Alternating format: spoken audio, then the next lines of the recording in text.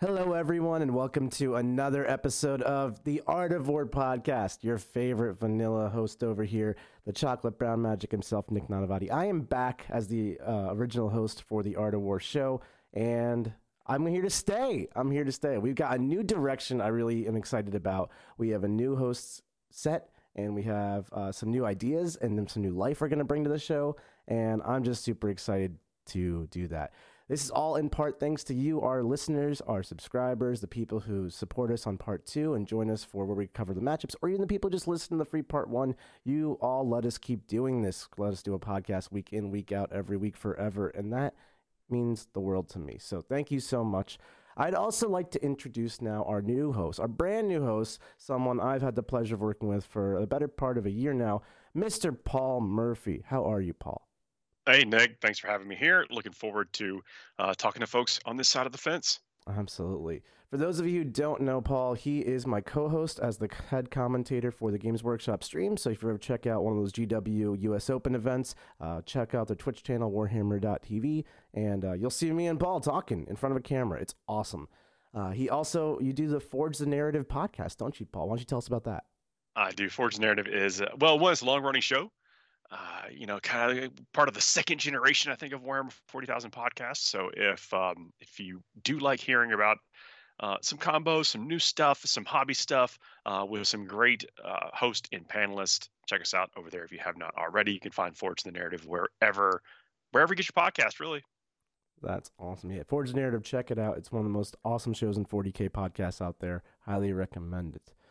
But today is not about Forge the Narrative. Today we are taking someone else from Forge the Narrative, Red Powell, and talking about him and his beautiful guard army that he's taking to Adepticon. Most people haven't heard about Astra Militarum in the past few years. They haven't really gotten any new releases, new rules, new models, or anything cool. Unless I'm mistaken, Red, you'll correct me. But somehow, this man is still out here making it work, fighting the good fight. Red, how are you? I'm doing great, Nick. How are you? Thank you. Oh, yeah, no problem. I'm doing awesome. I'm excited to talk about your Astra Militarum. They're an army we have not talked about on the show in a long time. I kind of forgot they were a faction, so I'm eager. Oh, my goodness. Well, you know what, Paul? They're not your blood angels, okay? You pick your battles. Well, look, let me jump in there for a second. Is the fact that we hear a lot about win rate of armies, win rate of that rank of certain players and what have you. But the win rate of what a faction is does not always translate into what the win rate of a player is. And so we really want to look at the pilot, the faction itself, and then the choices these pilots are taking for these factions that we would consider underperforming. Yeah, I think that's a great point. A big thing with run rates now, we have things like Goonhammer, and they collect all the stats and just give it to us every week. You can see Guard is struggling, Astra Militarum, but that's representative of the entire populace of Imperial Guard players. Red over here is a savant when it comes to this stuff, so maybe he can pull some juice out of this codex. Savant, that's a strong word. I do happen to play. I do find myself playing maybe off-meta lists. I mean, very much by choice. And not just lists, but entire armies, right? This year it's Guard. Before that it was Khorne. And before that it was Necrons, before we even got into 9th edition. And so, I appreciate the opportunity to be able to discuss it, because I had a pretty good run at, a surprising run. I admit my predictions for myself going into LVO with this a different variant of the list that I'm going to talk about today my predictions were 2 and 4.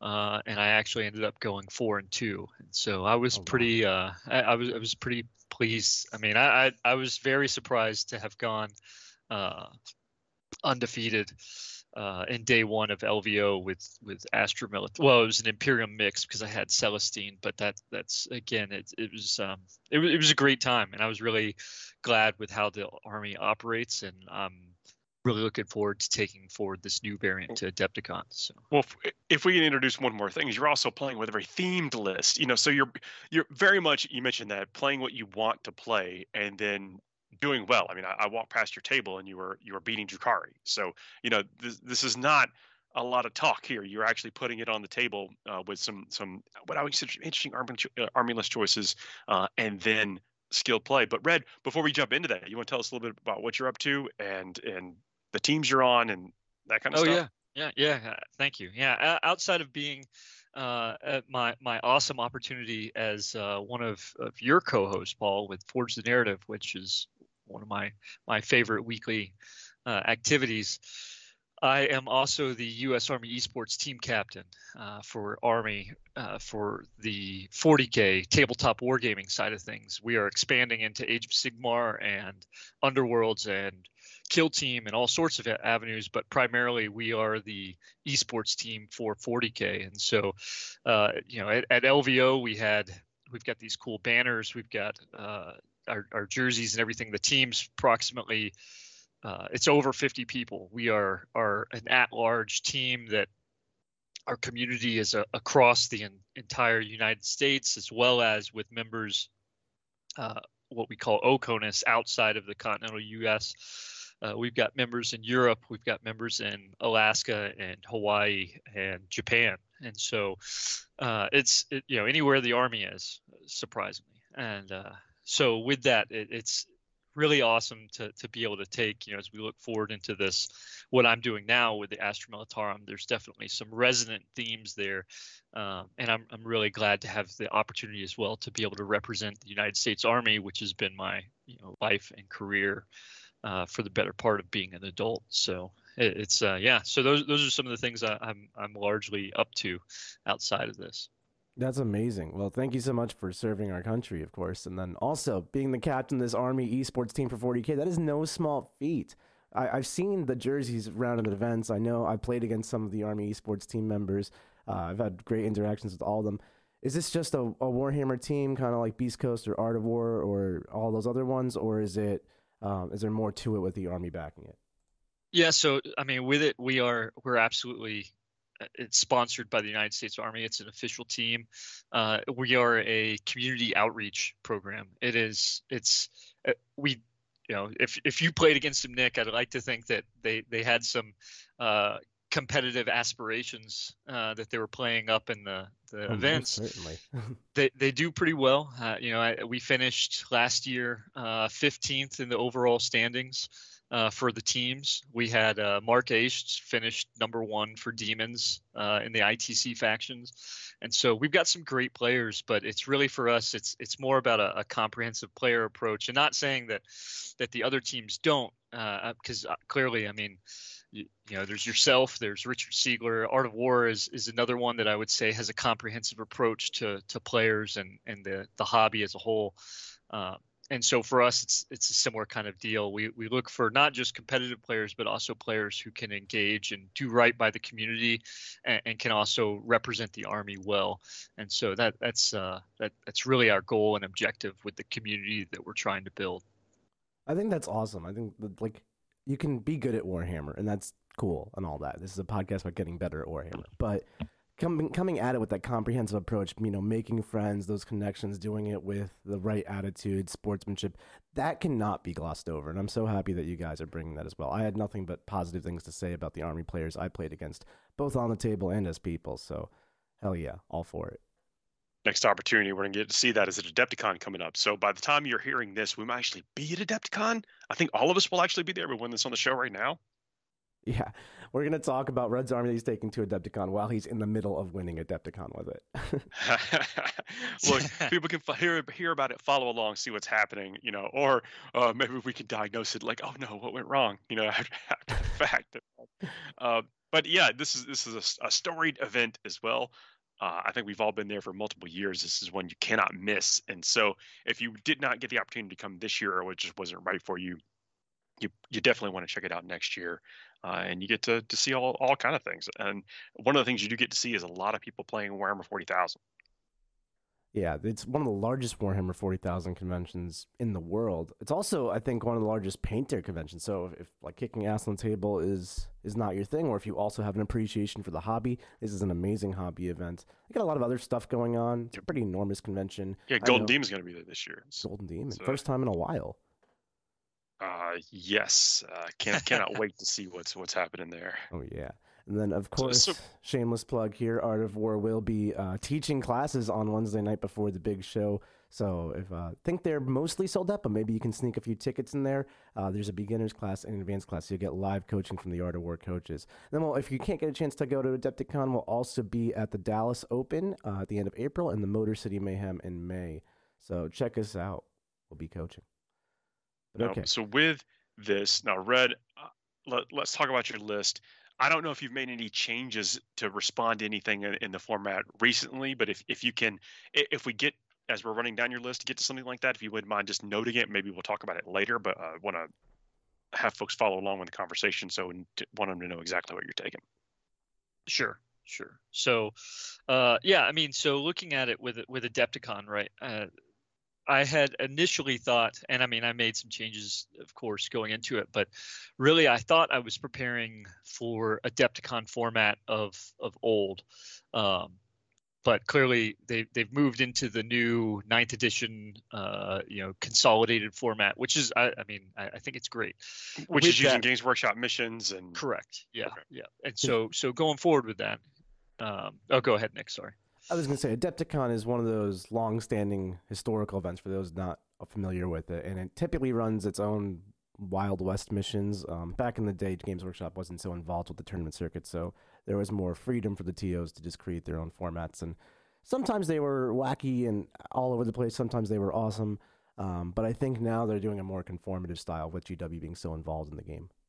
Well, there's still plenty of freedom for tournament organizers to do whatever they want, but there's also that consistency between all the different types of events that I think some tournament organizers may strive for, because it influences what people actually put in their list as well. So, and I think that's going to be neat to see still the flexibility out there, but also as we kind of true up what you can expect to see at events, and so I think that will bring out some of the actual competition side.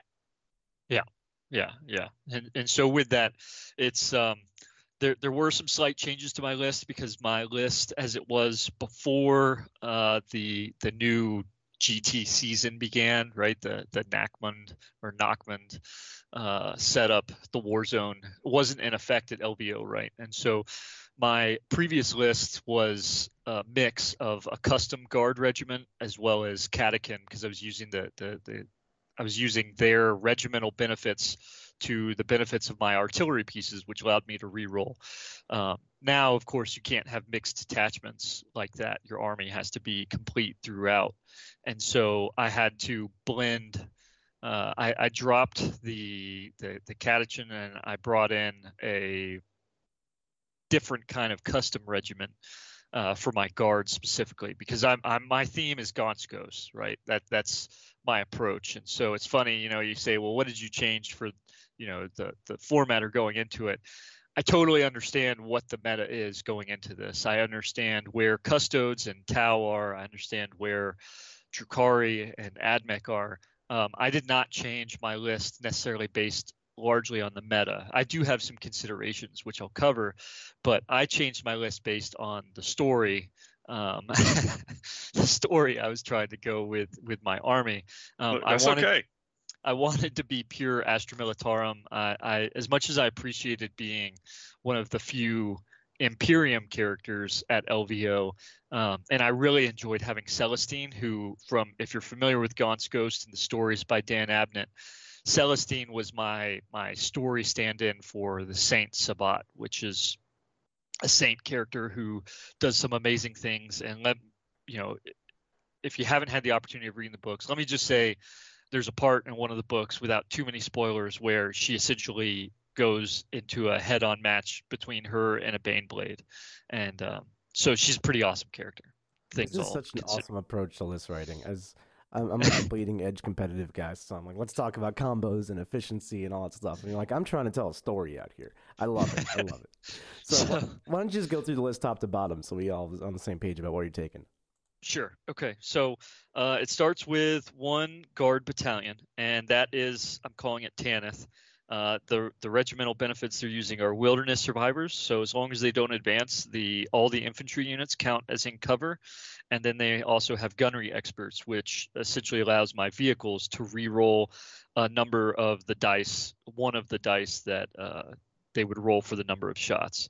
And so that's the regiment-wide benefits they have. Then the headquarters for this battalion, I'm bringing Commissar Yark, who I'm actually using Severina Rain's model for, because there's a female commissar in the story that she's pretty awesome all around, and I thought it was a great representation.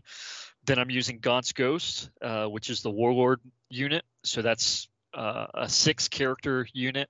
So I'll just keep this count in the background. We're at 7 characters right now. Ooh, Gaunt's Ghost, if you're not familiar with it, each one of them has their own special ability that they add to the unit overall. So, for example, I won't go through it all. There's one, Colm Corbeck. He has a ability that essentially makes one of my Astra Militarum stratagems cost 1 less CP. So, and for a lot of cases, that means that the stratagem is essentially free, and he can do that once per battle round. So it's a pretty awesome little ability. Whereas as Gaunt, he has the ability not just to share his leadership, but also, the unit's fearless to morale. And then there's another one that gives them all 5-up invulns. And so they can't be targeted outside of 18 inches, and they can forward deploy if they want. It's just a cool little combo unit, very, very story heavy in regards to what they're capable of. And surprisingly, there's if I'm not mistaken, there's 3 of them with 4 wounds, 2 of them with 3 wounds, and 1 of them with 2 wounds. So for 6 characters, I just described a unit that has 20 wounds between it. So it's it's a fun little unit, to say the least. That's probably the one guard thing out there, Nick, that if you mentioned, things that you hadn't seen in the last few years, that's a relatively new unit, came out within the last year. But was kind of a sleeper deal because it automatically gives away Assassinate just for bringing that unit. Usually you're not trying to give your opponent secondaries when you're writing lists. Yeah. Oh, well, and that's, I kind of just, and I admit, like I've brought it up every single time. At LVO, I had only one person really break the bank on Assassinate out of 6 games. So I try not to say it's a trap, because it really isn't. The characters are there. You just got to get to them. Well, that's the thing. It is a bit of a trap. I don't want to derail us with secondary talk too much, but when you put like 7, 8 characters, to say, I dare you to go get them all, they can. But if they say they're going to, they better do it. Otherwise, here's my big old 0 on Assassinate. Hey, Nick, got to save some of that for part 2. We're going to have a part 2 after this. That's my bad, folks.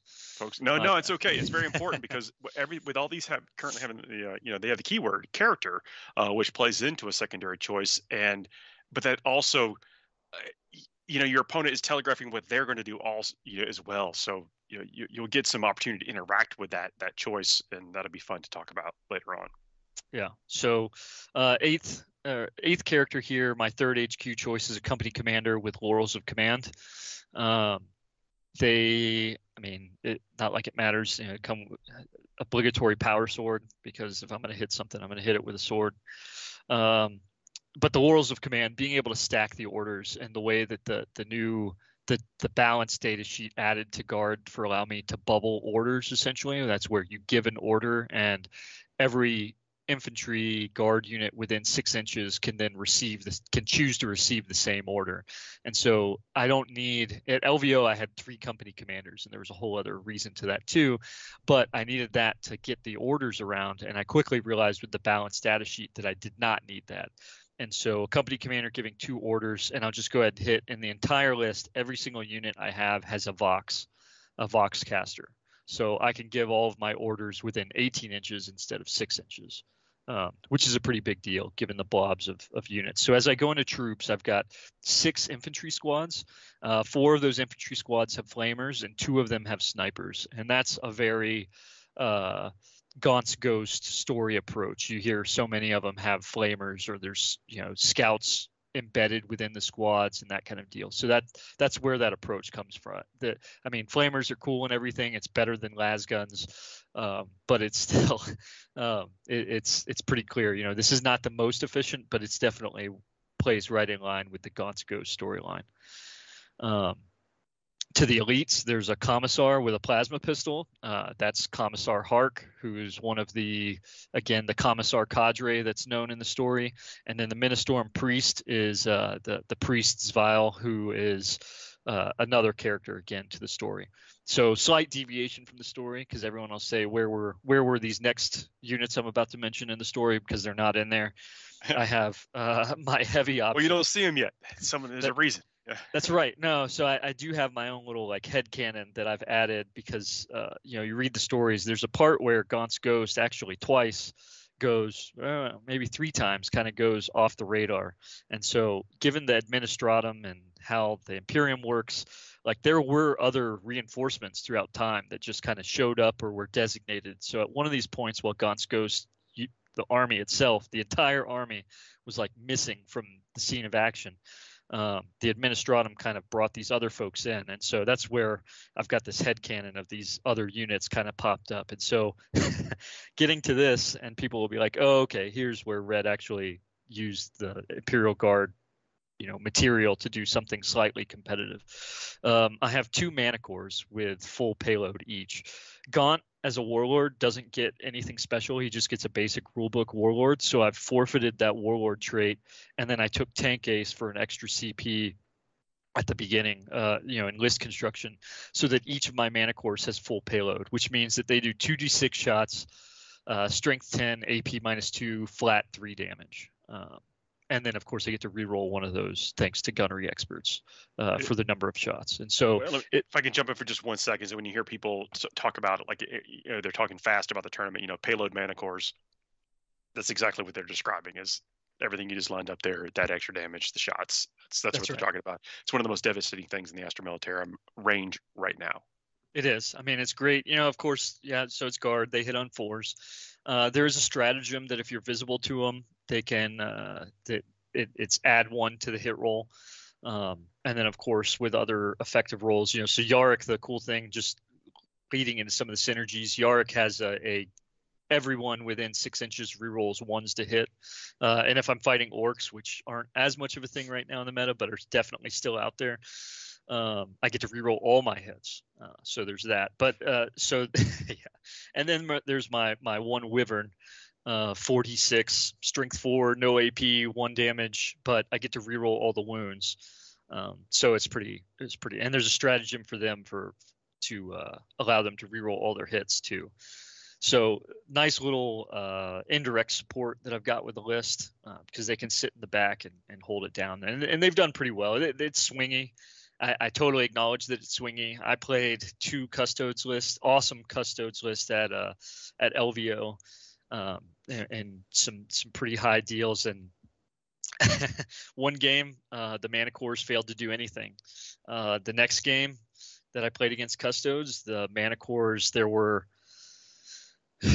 8 bikes on the field, and then there was 1 bike on the field. So the Manticores can do really well, or they can not. You also mentioned Yarg too, and Yarg for the points, and I know we haven't talked specifically about points. He's 105 points for that character, which is a lot to invest in for guard. Yeah, yeah. I mean, he's tough. He's a little bit tougher, and has some tricks, but he's also got this like kind of force multiplier to put in some near power pieces in your army, and so could potentially be worth it, and can act as a little bit of counter assault. Push comes to shove. Yeah, absolutely. It's a fun deal to have. I really enjoy it. So finishing up that battalion, I do have 1 agent of the Imperium, which is a Callidus assassin. The Callidus assassin has been fun. I've really enjoyed having her in there. I use one of my own models in there. It's like a assassin Inquisitor kind of deal. Again, part of my little headcanon deal. He's an assassin that was attached to this random off-branch regiment that's being brought into the guard, and so he goes about and just makes everybody's day worse, and then having the Callidus, being able to switch it to Caluxus or what have you. For the most part, the Callidus has some awesome efficiencies. I really enjoy making people's CP cost extra, or their stratagems cost extra CP.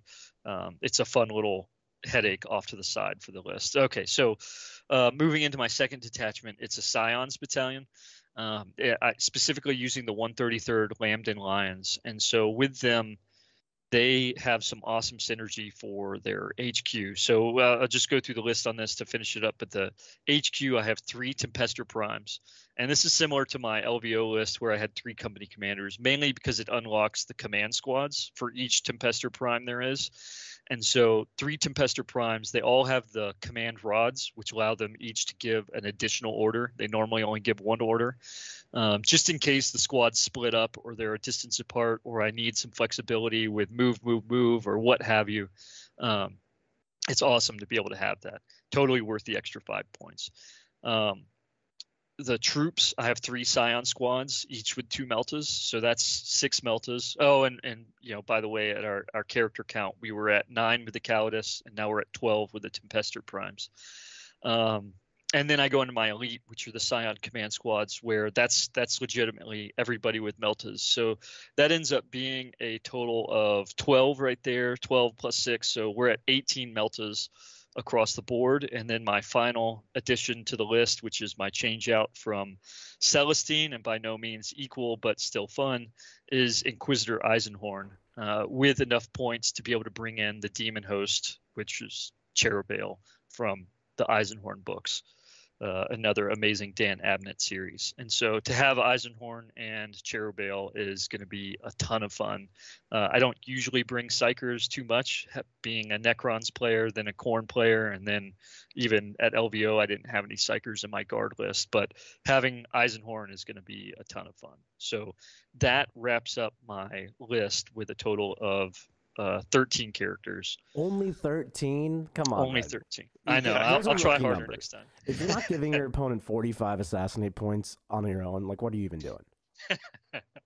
Yeah, I'll try harder next time. Try harder. I love the list because I know you're making some choices that may be not the most competitive to go out of the way for your story. But you really haven't gone that far out of your way. This doesn't look like a bad guard list to me or anything. It's, flamers and snipers on random squads cost 5 points. Gaunt's Ghosts, they give you a lot of interesting rules. So, and then if you're already going to give away assassinate points, just throw all caution to the wind and give them the full 15 there. So it's interesting. Can you talk about how it plays on the table, like strategically? Like, what's the general vibe to it? Yeah. So first, I mean, the army, I'd like to say it looks all right. I'd like to say that it is aesthetically pleasing to look at. They all have cloaks. I've got a bunch of third-party additions on them of these cloaks because in the story their uniform, they all wear these camo cloaks. So when you see it and you count up, right? So there's 60 infantrymen right out the gate. And then you've got the Scions, which I'm using Scion models, but they also have the cloaks. And that's 15, 12, so 22. So we're looking at about 80, almost 90 infantry models right there across the board. I'm not going to say it all blends together, and by no means am I like trying to hide anything. But when you're looking at a Tau list, you could say, oh, well, that's a Riptide, and those are stealth suits, and that's a Ghost Keel, all by varying size. Well, when you're looking at a guard blob across your front, okay, I have 90 infantry in front of me, and then I have 2 Manticores and 1 Wyvern in the back. It becomes something of this blob in front, and we're no stranger to blobs. We understand bus stop list and what's out there as far as how many boys are out there and how many Gaunts, not Gaunt's Ghost, but as in like Hormagaunts and Termagants. So like there's one Gaunt's Ghost player out there. It's But so I do think that it's something that people are not familiar with, and so what I saw a lot, and I don't hide anything by any means, but I did see several instances where people just walked into the Meltaguns. There's such a number of them, it's hard to get away from. So I acknowledge that, but there were some awesome instances where these Meltaguns were able to actually do just enough. They are swingy. I mean, it's still D6 plus 2 within half range, and it's not like they're any extended range, but there's just enough synergy going around with orders, being able to reroll 1s to hit, being able to reroll 1s to wound. It boosts the efficiency enough just to make it to the point where they are surprisingly deadly. And so you've got to get through. I've got move. I can put objective secured models down where I need to. It's a fun aspect in that I do have a lot of flexibility with the list that I just don't think people are typically that they've seen it recently, right? I mean, like you mentioned, there hasn't been anything new in years with the guard in a lot of cases, but they have some tried and true aspects to them that I think are absolutely worth it. And so I have a lot of fun getting it out there, and it's not a gotcha factor by any means, but I mean, a great example is I was getting tore up in round 2 of LVO by this awesome chaos player with a disco lord. I mean, literally in my business. He was in my backyard. He just demolished a unit of sisters that I had that went along with my Celestine deal, and he chewed through one of my command squads. And this one Melta guy ends up surviving, and he turns around and shoots the disco lord in the next turn. Hit goes through, wound goes through. He fails his invuln save, and then I roll a 6 on damage. It does 8 damage, and it kills the disco lord who had already done some damage to. Like, it's those kinds of things where that 18-point model just nuked a disco lord that happened to get too close to it. And so that's inspiring. Yeah. It is. And so I'm there's some cases like my first game against Custodes at LVO where nothing swingy with, and it wasn't just dice. I mean, he totally crushed me with it. It was awesome. But I also didn't have my efficiency support going for me, and it's a thing. It's just embracing that, understanding that I'm gonna have some good rolls, I'm gonna have some bad rolls, and at the end of the day, a lot of my placement and how I maneuver my units into the position is going to matter a lot more. Understanding what move can do for me, and how to synergize all those different orders to really take what looks like on paper some pretty or relatively blander units and put them to the next level is it's pretty crucial for the strategy. And so I always look forward to this opportunity to take something that may feel like doesn't have the what we'll call the 9th edition advantage in a lot of ways, because I don't necessarily think it always has it.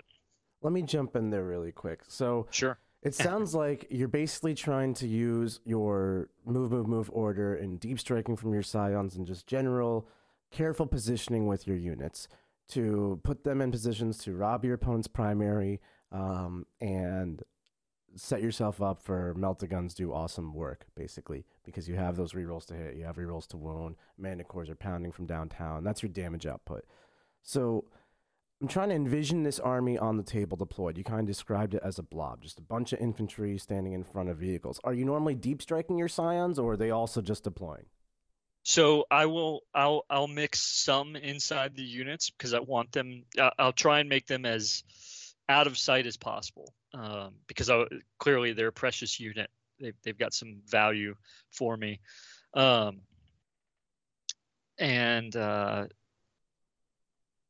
so with this, it's understanding what my opponent has clearly. I know that you're no stranger to this, and am I actually going to be able to deep strike? Because for me, so first of all, I use movement, the Apocalypse movement trays, because I've got, I'm getting old. I can't move as dexterous as I wanted. When you've got, 90 infantry, it really helps for me to use these movement trays. And it's a time game, right? Anytime, if you can save yourself a little bit of that, and it's a courtesy to your opponent, then utilize some of this technology. Right. And so with that, I'm doing that.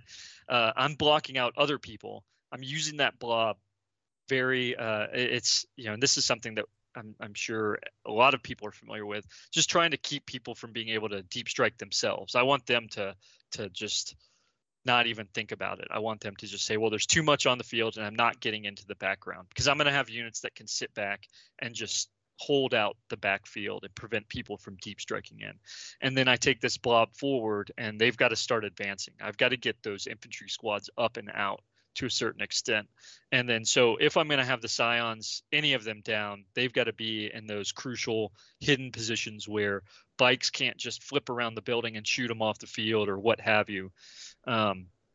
And then consider which ones of those that I need to deep strike. So my previous list, I didn't actually have the Scions in there to this number. And so I haven't had this much flexibility. And I mean, I've been playtesting and whatnot, and the flexibility of having really 9 deep striking units that can just do it has been pretty awesome. And the ability to say, okay, well, I'm just going to put 3 of these into deep strike, and then they're going to come in wherever I want them later. And I do have some ability to clear stuff out.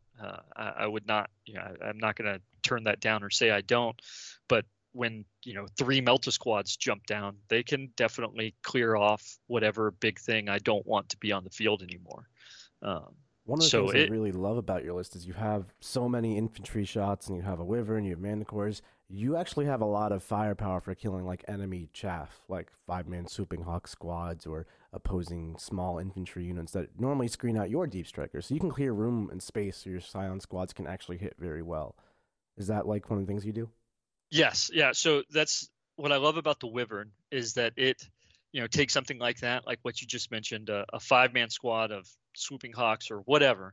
That wyvern can typically do pretty well by me. It's only strength 4, but at 46 shots, it does pretty well. And once I clear out those units, it makes all the more space for me. So it becomes a battle space game for me in a lot of cases. It's what territory do I own, and how many units can I get to the objective that are going to hold it down?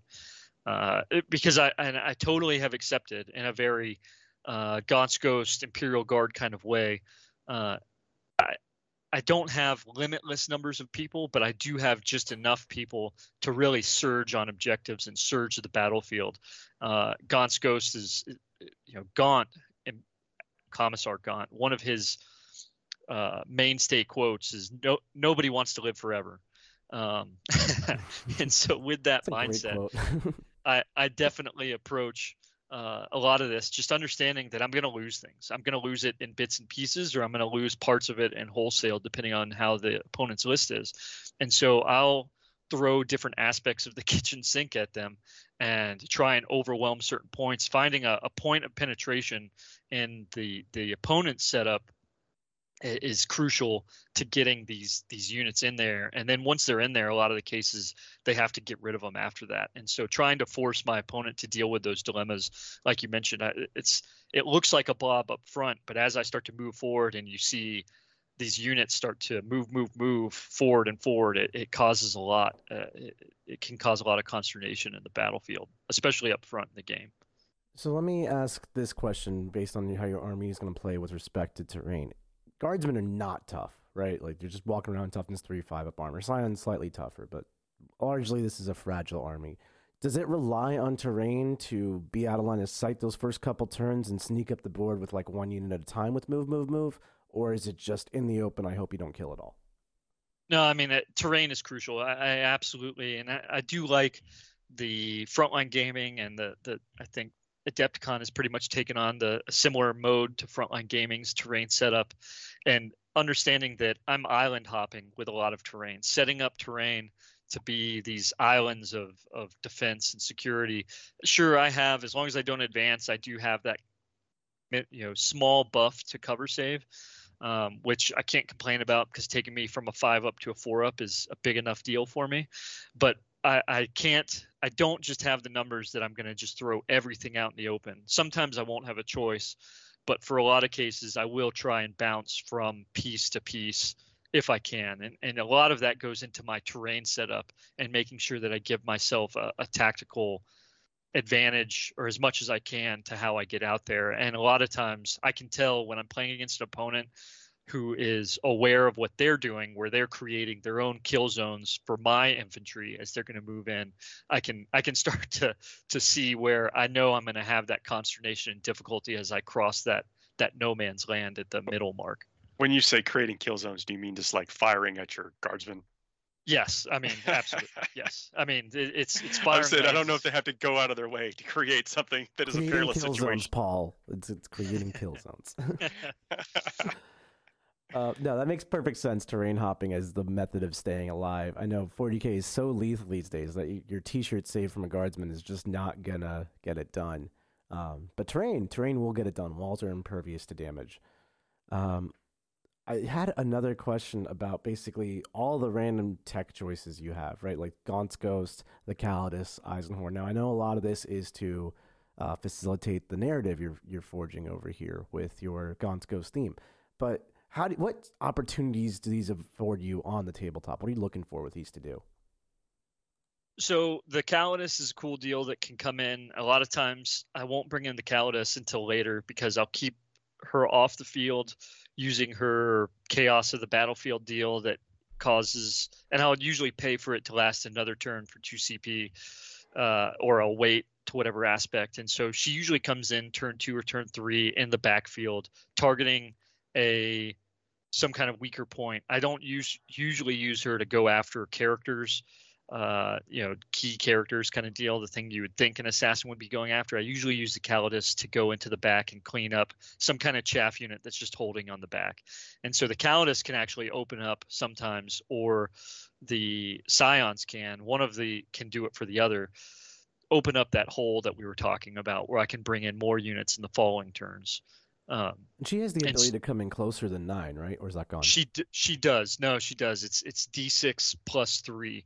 And so she can be up to 9 or she can be under, and she can come in there pretty well swinging. I mean, ignoring invuln saves, or doing more damage with her melee. And then her pistol is a leadership test, effectively, that if she rolls over your leadership, it does a number of mortal wounds to you. And so she can clean off some of those smaller things out in the back for really well, and then get that charge in earlier on to make it that more effective. It's pretty good. I've rarely regretted having her. I'm sure that there's some more efficient options out there, but she's been a lot of fun, and I've really enjoyed bringing it along, especially given that it's, the model is one of my kit bashed models, and I really just appreciate seeing it on the table. So does her advanced, deployment, will that work on multiple units, or does it you just pick one unit to get closer to, or can you just be closer to enemy models? She can just be closer. So she rolls, and it's D6 plus 3, and she can be that close to any enemy models when she comes in. So she can if you roll show 4, up. she could show up 7 inches away, and then Correct. shoot, Yep. charge, whatever. That's really From cool. 2 different units, like she wouldn't want to charge another or whatever. It's a right. Yeah. She's not. It's not like multiple units will block her out kind of deal. She really fits your theme of I'm just trying to find a weak spot in my opponent's screen defense, basically their anti-deep strike, and then make that hole bigger and make it wide, and then just throw guardsmen into the hole. So right. I love that little tech piece there. Yeah, and so from her, I mean, she's an excellent aspect to that. And then bringing in Eisenhorn, kind of similar to Celestine. Celestine was this awesome missile that I could shoot out that would essentially disrupt the midfield or take on something kind of bulkier that was headed directly for my guard. Eisenhorn's not going to be able to fill that role in the same way. What he is able to do, though, is to essentially, he's a psyker, so there's some options there for the long game, because he's the one psyker. So psychic ritual, what have you, but also some of his buffs. I mean, before he brings out the demon host, which is a summonable thing, he gives everybody within 12 his 10 leadership, which helps. I mean, I've seen some minor consternation caused by my guardsmen just by them continuing to exist. When you shoot at a squad and you kill everybody except for 2 or 3 people, and then suddenly you've got to exert the extra effort to get rid of those 2 or 3 people because they're not going to go away from morale or what have you. Then they're going around, they're still objective secured, holding down parts of the field for me to certain extents. And an extra effort. I think you're talking about either dedicating another unit to fire at them that they needed to go somewhere else, or even potentially that's it for the turn. Like they were expecting that now they have to invest a whole nother turn's worth of activity to just remove something that's causing an issue to the scoreboard. Exactly. And so that's having Eisenhorn giving that leadership buff is a big deal. There's nothing to scoff at in regards of his 2 psychic powers from the Inquisitor list. They've got they're not overpowered by any means, but there is some advantages to using some of those powers that can either target characters specifically, or he's great that I'll blend him in some of the masses of infantry, and he'll be sitting in the back, not back, but behind some infantry, using these powers that can reach out and disrupt the field, essentially make it a little bit harder. Some good utility powers by and large, but really this demon host. So he calls in this demon host, and if you look at it, when he does that, he loses the aura of giving out his 10 leadership, but the demon host is a little bit stronger than your average demon host. It's really not that big of a deal, but it's still lots of fun. Because of how it gets added up. As long as the demon host remains within 6 inches, it gets additions to hit and wound.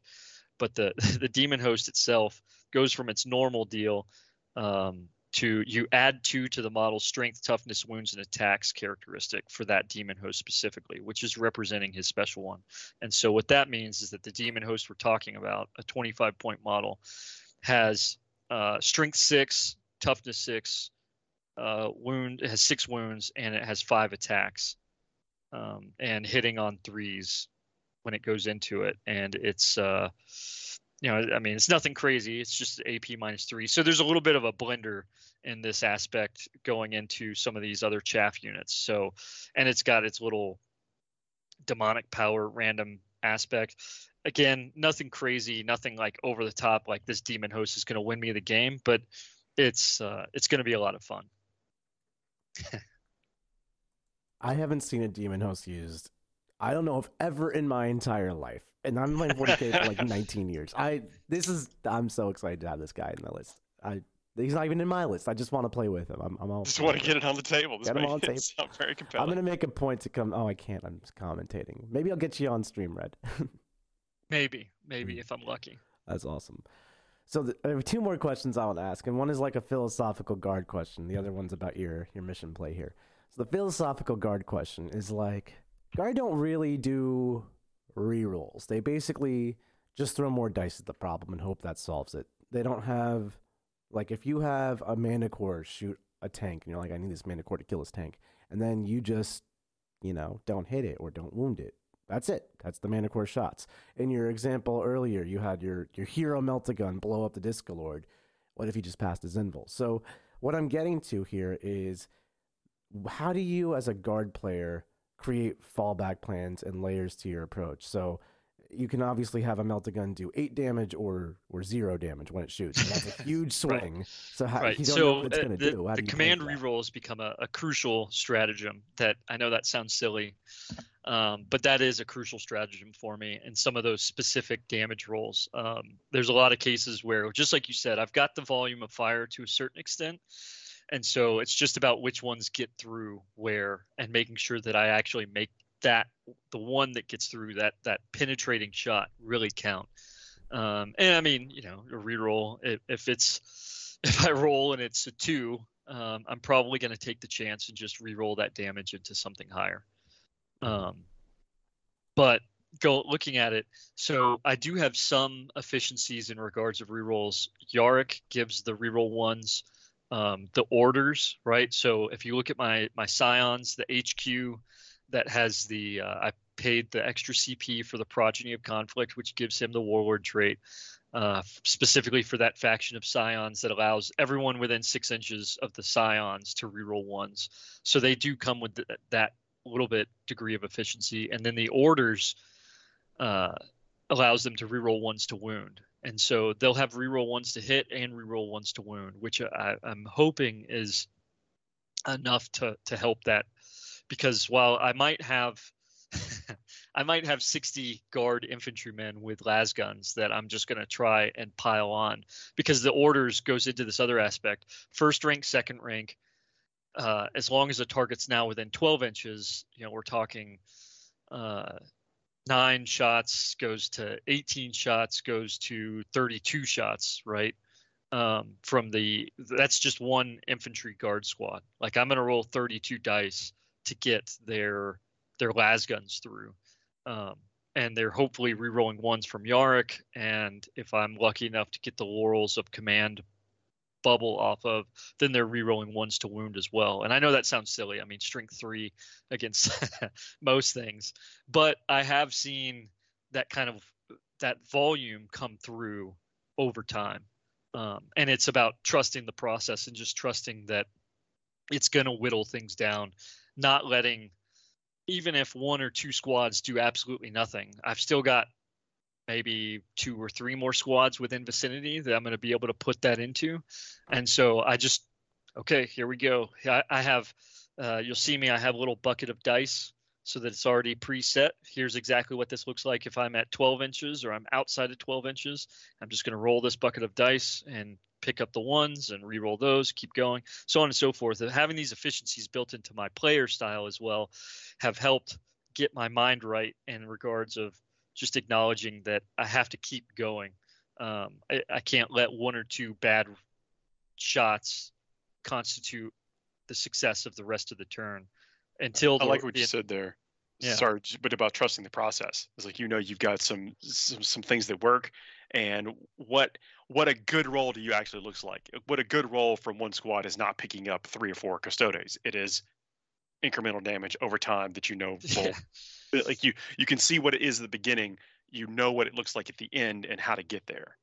Yeah, I mean, it might be, one squad, 32 shots. If I get 3 or 4 wounds on Custodes, just 3 or 4 wounds is more than enough for me. That's a win for me statistically.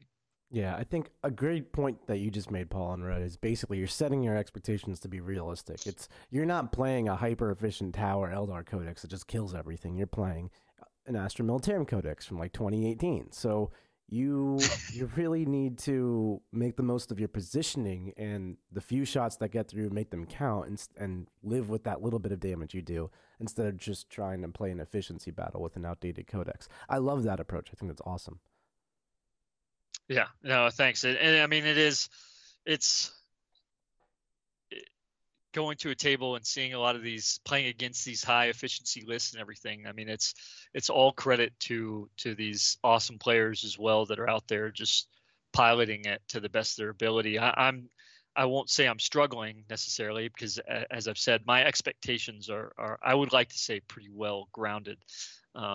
But going into it and seeing the opportunities and openings as they come game by game, instead of just having banked on what my list is going to do across the entire event, it really is going into each tactical event and seeing what I'm going to be able to pull off in this instance versus that instance. And it's really hard for me to say, I'm going to get stuck with, because I mean, at LVO, playing 2 Drukhari players, 2 Custodes, Tyrannid player, and Chaos player,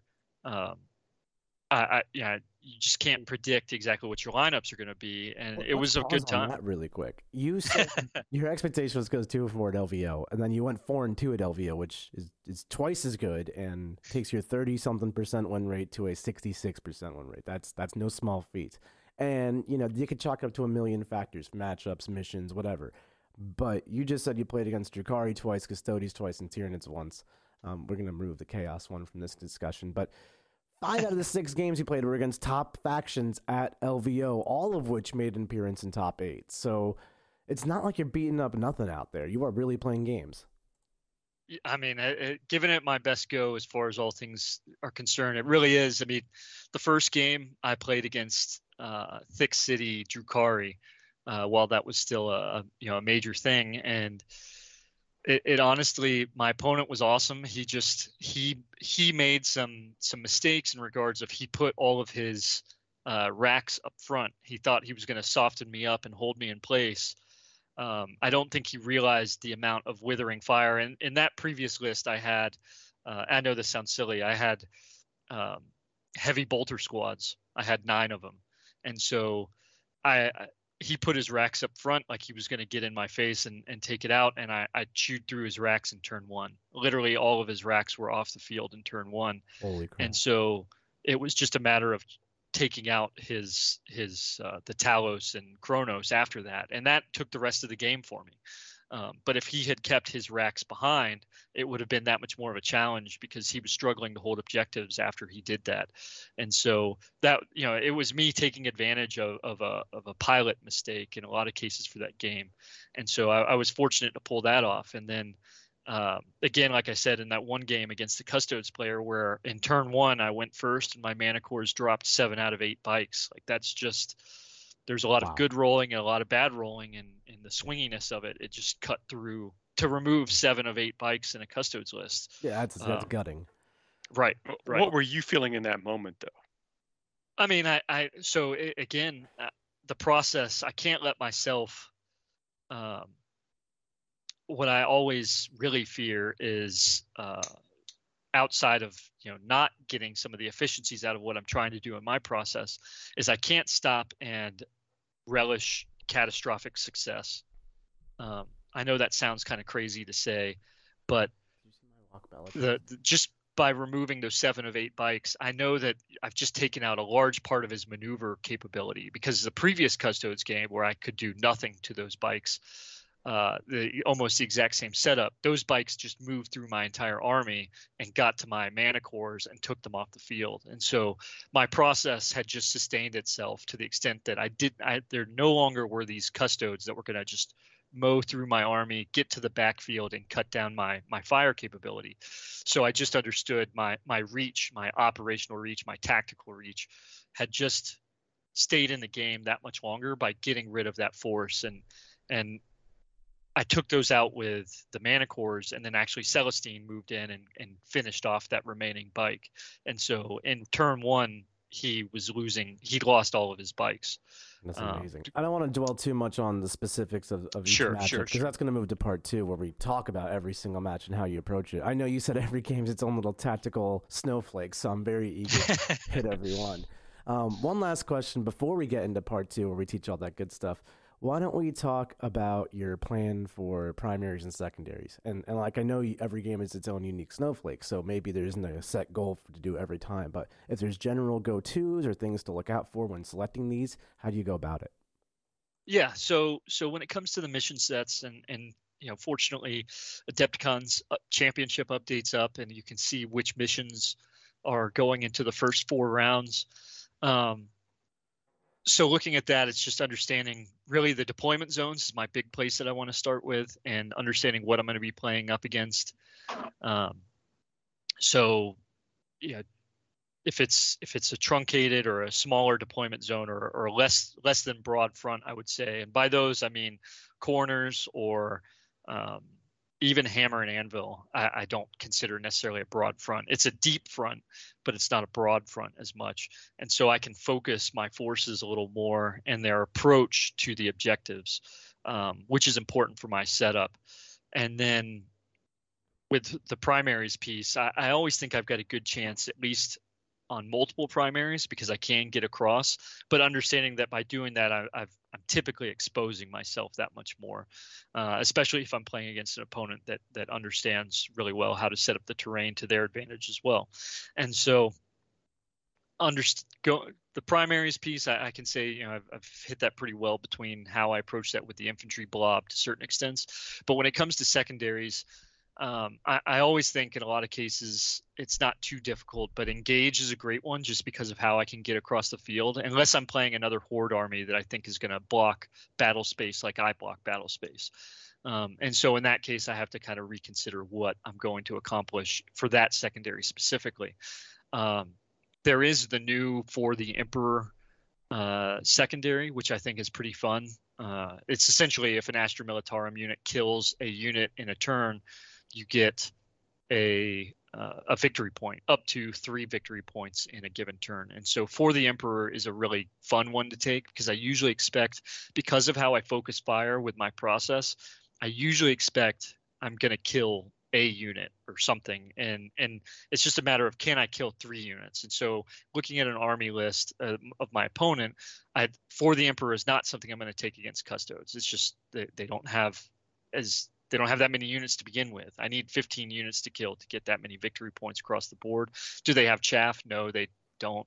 And so it's just really evaluating that and what that's going to come down to. But in a lot of other cases for other armies, I do typically think for the Emperor is just enough. I'm not expecting to go in there and max it, because of course it would require killing 3 units in every single battle round. But I do think I can do pretty well off of that. And so that leads me into shadow operations. Shadow operations is a good one that if I think I can pull it off, any of those actions are pretty good. It's just a matter of which one I think I'm more efficient with going into which army. So how do I want to go about it? I talked about engage. If I can get in the back lines behind enemy lines, that's a whole other thing. It just depends on what the opponent's bringing battle space wise.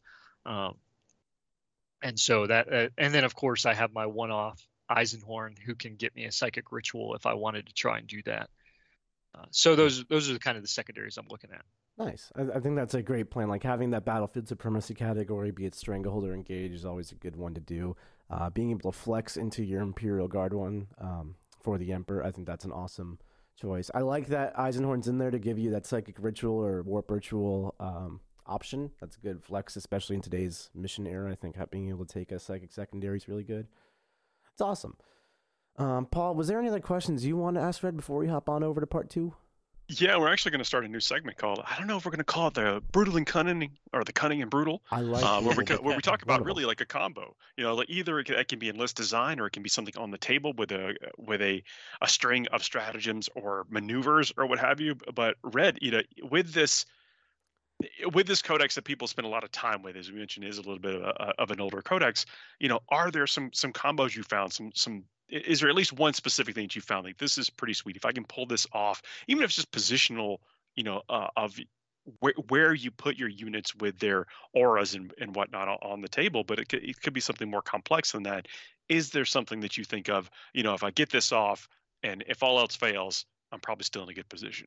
Or even, Sure. sorry, just to piggyback on that, a combo that you have not actually been able to pull off, but you've thought of and you really want to, just waiting for the right scenario. Anything like that would be great here. Yeah, so I can start.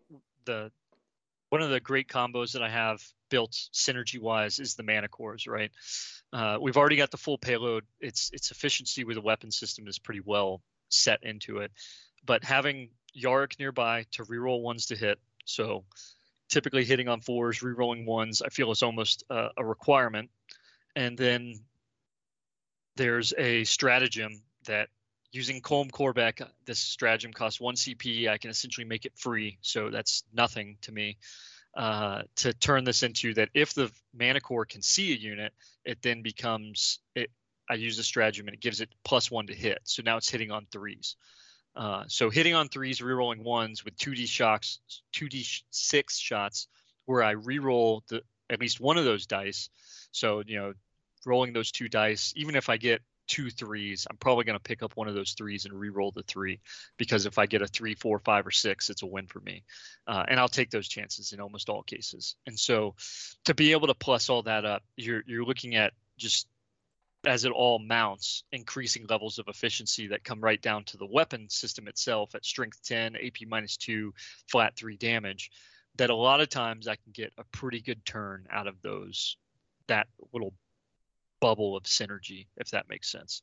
So that's one combo that I think is important for people to really understand. The next one is the Scions. So as I mentioned, the Scions come down.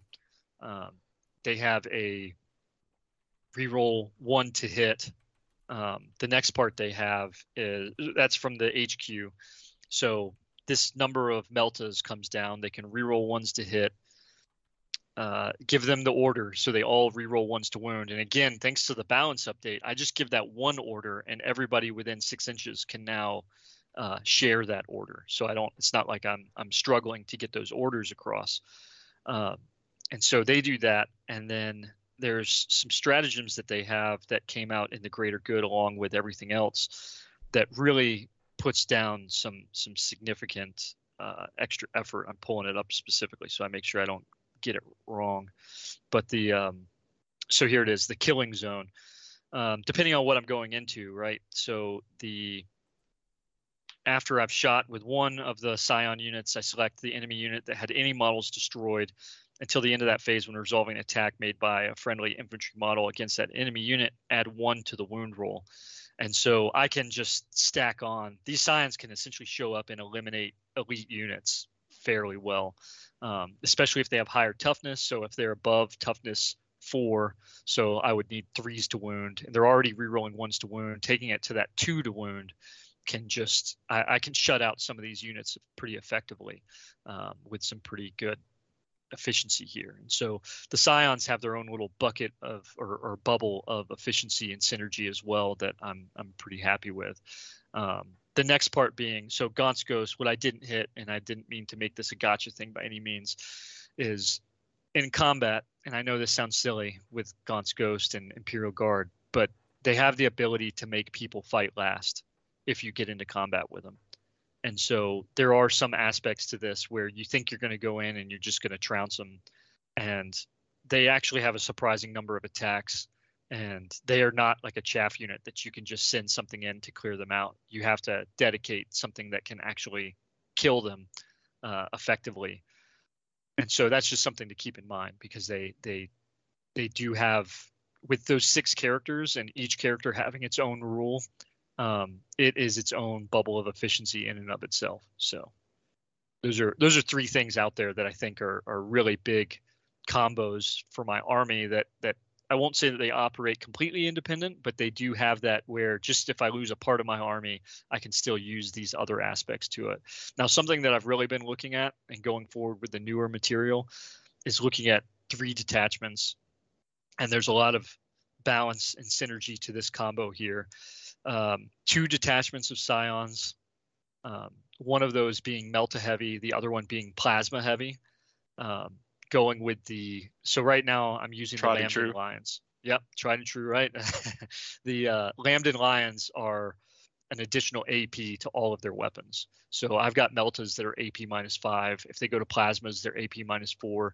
So bringing in those 2, I think, is a pretty heavy amount of firepower just between those 2 right there. And then going back to my blob concept with infantry, is taking Cadians and using the new Cadian material out of the Octarius Warzone material and making white shield blobs, probably 3 or 4 massive squads of conscripts that are able to just hang in there, and bringing probably Yarick and Commissars to support, and their ability to receive orders. You've got to chew through those models effectively to get anywhere.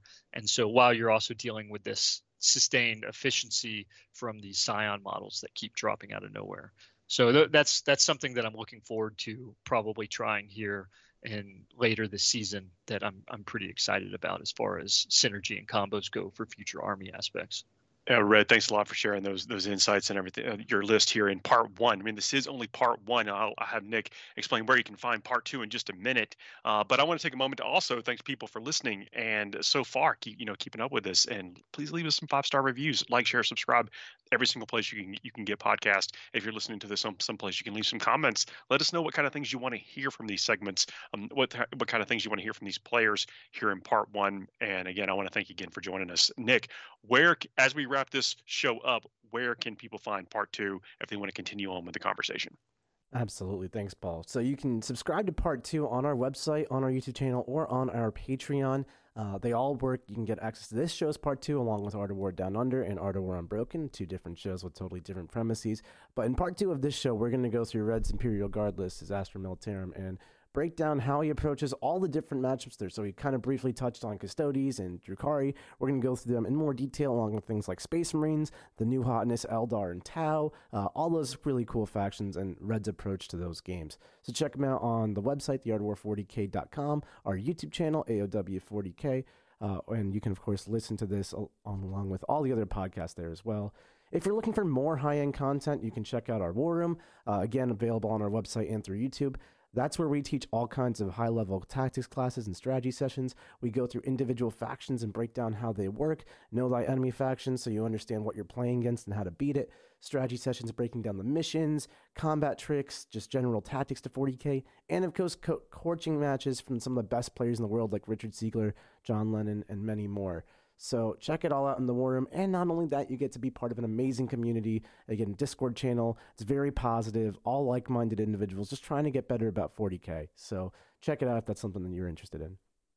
All right, folks, thanks for joining us. Now, some of y'all will see next week. Some of y'all will see in a few minutes. Have a great one. See ya. Okay, so I stopped recording. Do I press stop recording on EVR too, Paul? Mm-hmm. Yes.